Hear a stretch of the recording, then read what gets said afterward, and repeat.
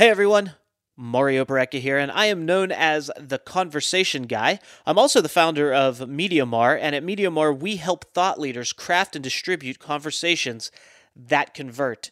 I believe everything starts with a conversation. I believe conversations are the most powerful way to create connections, to create relationships, and to create opportunities with each other. So everything has a basis in conversation. And on this podcast that you're about to listen to, I'm going to have 10-minute conversations with thought leaders to do just that, create relationships, create opportunity, but more importantly, to convey value from them and their perspective and how they operate on a daily basis, and to really tell a story that can bring some value and positivity, tips, tricks, ideas, what have you, to your life to make it better. So sit back, relax, buckle in. It's going to be a wild ride. I know those things don't quite go together. Sit back, relax, and buckle in. But it's going to be a lot of fun, and we're going to get the conversation started right now. And as always, don't forget, if you like what you hear, please rate and review our podcast.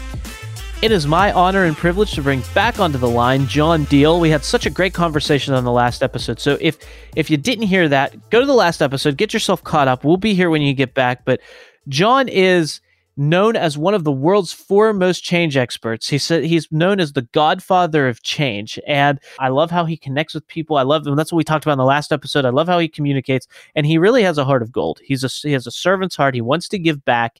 And that's what he's doing on podcasts now. We just had a long conversation about how his podcast strategy is just to give back and provide value to as many people as possible. And it's a really good place to be, and it's a great thing to do and pursue. So you can connect with him on LinkedIn. So if you go to LinkedIn and search for John Deel, Johndeel, go do that. He'd love to hear from you.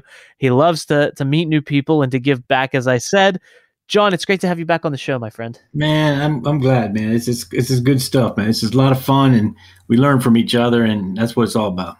Absolutely. And we have a topic that I'm really excited to talk about with you on this show, because one of the things that you were very clear about when we first met is that you're doing these things because you just like to give back. You're not doing it because you have to do it. You're doing it because you choose to do it, and you're doing it because you want to help other people. And I think that's a really remarkable position to be in. Yeah. Well, I'm going to have to say that I've had some time to figure this out a little bit, okay? Because when I halfway through my career, I didn't really understand, even though at 20 years into a career, you have things to give back. So this whole thing about servant leadership, or what really works. And I see people at the beginning of your career, they might be a servant leader. They want to give back, but they might not have much content that they think they can share, right? But by default, I will tell you, if you have that kind of mentality of being a servant person and giving back, as you get through your career, you will stack up those things that are inside your heart, mind, and soul to give back. Okay. So here's the thing. But in my field, change management, what I learned was the secret sauce to what I really was doing along the way. And I didn't figure this out until halfway into that 20-year journey, is that I'm showing up every day. And every day I'm thinking about these people on the ground that are going through this transformation. And all I'm doing is giving something to them every day. Well, what is that something? I'm giving them a document, or I'm giving them some advice, or I'm giving them some coaching on how to do this analysis. Or so think about it. You're giving back. That's one way, because as you traverse through your career, the other way is through story. I'm a firm believer in stories. You can't give back a story until you've lived the story, right? So I say sometimes to people, the only difference between me as a change practitioner that can make X per month and one that can make Y per month is, I tell them, I can make more because I can tell more and better stories because I've lived those stories. Right. So it's really interesting because I can see young people are, trying to struggle with, okay, I want to give back, but I ain't got much to give because I haven't learned that much. But in my field, it's important. It's like almost an ingredient to be successful in my field is to give back, which might not be the same in some other fields. So it's really interesting thing that I learned about, that I'm still learning about. Yeah, I think it's a great thing to give back. I think giving back it's something we're all wired to do. We find fulfillment in what we can contribute. And, through our own experiences and through what we learn, we're able then to give more, as you said. But I think in business, it's a little bit different in the fact that if you're just starting out in business, you need to establish yourself in business before you can begin. Like you need to know what your services are worth to the market. You need to be fair there, but I think you need to focus in on actually building your business before you can begin to give back through your business. Because I think there's a lot of people who start in business and they're like, "Well, I just want to give back." But if you're worried about meeting your making ends meet, if you're worried about being to be able to pay your mortgage, pay all your bills, put food on the table, you need to first and foremost worry about your business and building your business and serving through something that's going to get you, make generate revenue so you can do those things. Then you've earned the right from that point to be able to give back. And I think I see a lot of entrepreneurs in today's world trying to skip ahead. They're trying to give before they're able to earn and create that life for themselves. Yeah, they have no, sometimes they don't have but one story to tell around that item that they think is valuable versus I have 20. Okay. It's interesting you bring this up because now I remember back when I was, don't hold this against me, working for a really great company. I worked for them twice, actually, Accenture. And I got caught up into, so think about giving back can be many different ways. You definitely have to be comfortable with yourself, but I got caught up in wanting to help onboard people into Accenture. So I became a part of the onboarding program, sometimes as a speaker, some actually times delivering a module. And I remember saying to these young college graduates, way more capable than I ever was, my little comp sci degree from Virginia Tech. We're talking Brown, Harvard, Yale, sitting down there in downtown Atlanta. These kids coming in there, man, they had the pigskin, man. It was like, I said, you know what? I said, my advice to you, because they were looking at me because I'd been there twice and they're thinking I have all the answers, how to be successful inside Accenture. I said, I'm going to tell you right now, inside a management consultancy like this, global, recognized, for you people, try to figure out over the next couple of years, or as soon as you can, what do you want to be famous for? Take your name and say, I, Sally, want to be known or famous for. Now, inside the business world. And if I would have done that a long time ago, I said, but you do that. Because then and it's something you like, then guess what? Then you build that. And after 3 or 4 or 5 years, you will be able to give back more because you want to be known for that. You want to be branded or recognized by that. So I've gotten to the point where I don't have to fear that anymore. Changes in my DNA. And I've dedicated my life to doing it. So the more I do it, the more I can give back. It's pretty easy at that point in time. But you're right. You have to get kind of real with yourself. And giving back means, many different things to many different people. But you have something. And it takes a while sometimes for other people to tell you that that's valuable. I love that. Honing in on that one thing is so important. And so important, in fact, that I have a phrase that I like to use for that. I like to ask people, what's your cheesecake? And they kind of look at me and I say, like, have you ever eaten at the Cheesecake Factory? Oh, I love it. Yeah, when you go there, you get, the menu is like 18 pages, right? They have everything from steaks to pastas, to chicken to Asian to Mexican to fusion, all kind of Italian, all kinds of different stuff. But I don't really know myself anyway. I don't go there for the chicken. I'll eat the chicken while I'm there because it's a nice environment. It's convenient. I go there for the cheesecake. They got great cheesecake. They're called the Cheesecake Factory. They got 30 different types of cheesecakes. They're on the case when you go in. So I'm there because I want that cheesecake. But while I'm there, I'll have the chicken. I'll order some drinks, have an appetizer, have dinner, and then I get my cheesecake. But they're known for their cheesecake. So I like to ask people, look, you can do different things. You can have different things that you do. But you need to be known for that one thing. Like the Cheesecake Factory, I'm going to go there for my cheesecake. They're not going to have the best chicken in the world. Their food's good. It's not great, but their cheesecake's great. And so that's why I like to ask people, what's your cheesecake? What's that one thing people come to you for? And when you figure that out, it makes the rest of the process way easier. It's harder these days to do that. Back in the day, people laugh at me on this. I didn't say I was in 10th grade. My dad goes, there was no internet. My dad gives me a yellow pad. Says, go back in your room and just write down on this yellow pad what you think you want to grow up and be. I'm in 10th grade. All I had was the Encyclopedia Britannica. I think we had 3 copies or 3 volumes or something. No. So But today, look at what people are faced with all around. It's like, whoa, how can I? It's harder to find out what cheesecake, what flavor cheesecake do you want to be? Because, I have to stop you there because I have to ask you, what did you write on the yellow pad? well, this is funny, and you'll say, John, just a square nerd. I said I want to. Well, I was just enrolled in my first data processing. It was called back then, where you wired these boards together and you pulled this lever down and put the program. I mean, people wouldn't even.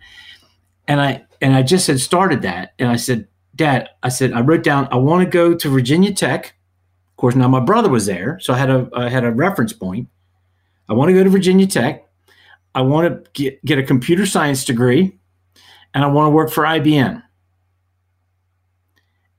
And because I'm a nerd, and that's exactly what happened. Now, other coaches have told me, said, John, you see what you did? You didn't even know it. When you write shit down, it will. You might wind up doing it. Well, okay, but that's exactly what I did. That's exactly what I did. And they said nobody does that. So when I tell my 19-year-old daughter that, she goes, "What? Your dad literally told you to go to your room and write down a yellow pad." I said, "Well, that wasn't torture. That's just the way you did things back then."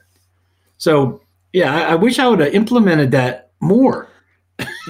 I still think that's a valuable exercise. The way that I like to brainstorm or come up with ideas is I have a giant whiteboard in my office, and I like to get a marker and just write everything that's it. Because you can have ideas in your mind and you can have things, but they're kind of swirling around and they're all up there.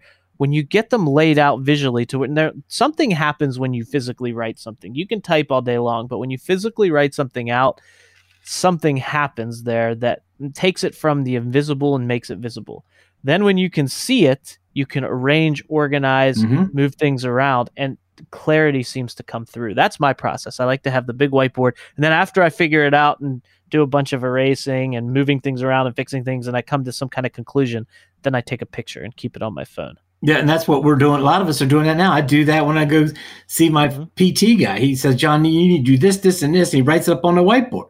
I'm like, dude, that's great. Write up there and make sure it's legible, because I'm going to take a picture of that, and I want to take it home and study it and do what's on there. It's funny. I bet you got really good grades in college, because you know what I learned in college?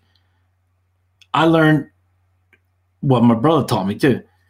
After I failed my first calculus test, he says, John, you need to write things down, then write it again, and then write it again. And I would have reams of this computer paper that's already printouts that weren't even being used anymore. I take them out of the box and bring them back. So it's just funny. We know some things that we're supposed to do. We just probably don't do them as much as we should.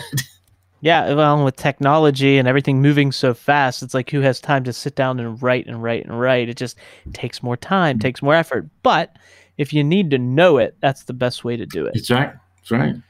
Now, in today's day and age of technology, I've noticed, especially with, online courses and college and the way everything is with COVID, all of that stuff, open notebook tests are much more common. They're timed much more aggressively.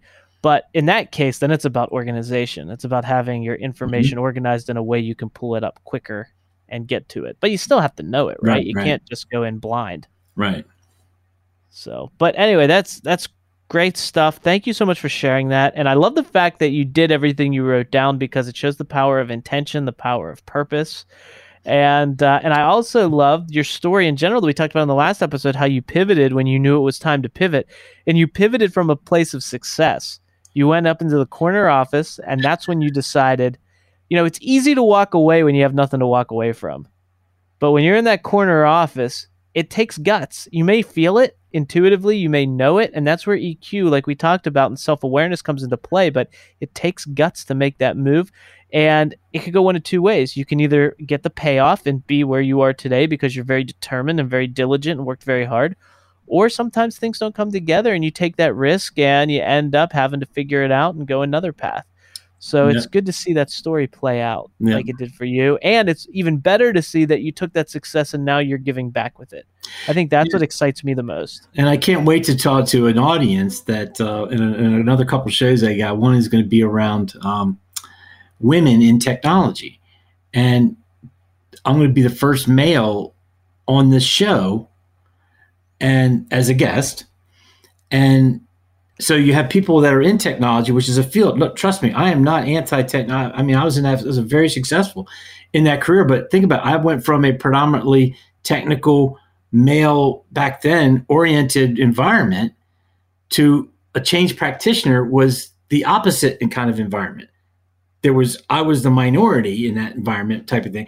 So she wants me to be in there to try to be encouraging because I'm more successful in my field today as a change practitioner because I spent the first 20 years in technology. Why? Because technology is still surrounded by the large scale transformation that's happening out there in the marketplace.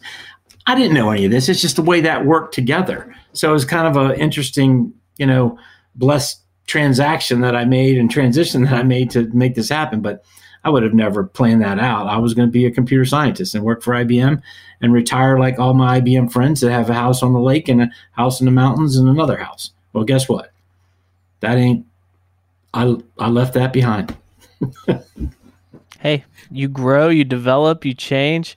And, as long as you follow where you're pulled and where you're called, you'll end up where you're supposed to be. I mean, I'm a firm believer that I don't have all the answers. I don't know, 10 years ago, I didn't even know what I'm doing today is a thing. I didn't even know it existed. I couldn't even have written it on a yellow pad because I didn't even know that this was an option. Isn't that something though, how fast things right now? That's what I tell my daughter. I said, you've got just a world of things in front of you because it's moving so fast. Just stay focused and pick a lane. And that your lane's going to change. Mine was 2 lanes. Yours might be 10, but pick something. Be famous for something for at least a couple of years. And then if you don't want to be famous for that anymore, it's going to turn you into something that probably could make you more famous. Famous in the sense of you love doing it and you're having fun. And yeah, you make a little bit of money if that's what you want. Mm-hmm. But, I love it, man. Well, thank you so much for coming on. We'll definitely have to have you on again soon. I want to remind people to connect with you on LinkedIn. That's where you are, and you're very active there. And people can connect with you one-on-one, ask questions, get to know you better. And that's what you love to do is help other people and give back. And you're doing a great job of that. So thank you so much, not only for this episode, but for the last episode as well. And I can't wait to have you on again soon, my friend. Awesome, man. Good to see you, and I hope to be here soon with you. Hey everyone, I want to sincerely thank you for listening to the podcast. It really means a lot to me. Conversations are what I thrive on. It's something that I believe is so important for each and every one of us to have conversations that matter, to have conversations that connect us, to create relationships with each other. So the conversation that I have with the guests that are on the show, the conversations that the guests and I create to have with you are equally important, and a great way for you to have conversations with us is to rate and review the podcast. So if you could go to Apple Podcasts, go to wherever you listen to your podcasts and rate and review this, it is much appreciated. And you can always find us at MediaMario.com. If you go to MediaMario.com, you can find all the things there. If you want to connect with the guests that I had on today or guests that I've had on the show in the past, you can go to MediaMario.com and get their information. If you want to connect with me and have a conversation with me, I welcome that. All my social links, everywhere that you can find me, all over the web, is at MediaMario.com. So go there, visit us, connect with us. I'd love to have conversations with you. I hope you found value in today's show, and I can't wait to bring you the next conversation on the next episode of The Conversation Guy. Until then, have a wonderful day, and we'll talk to you real soon.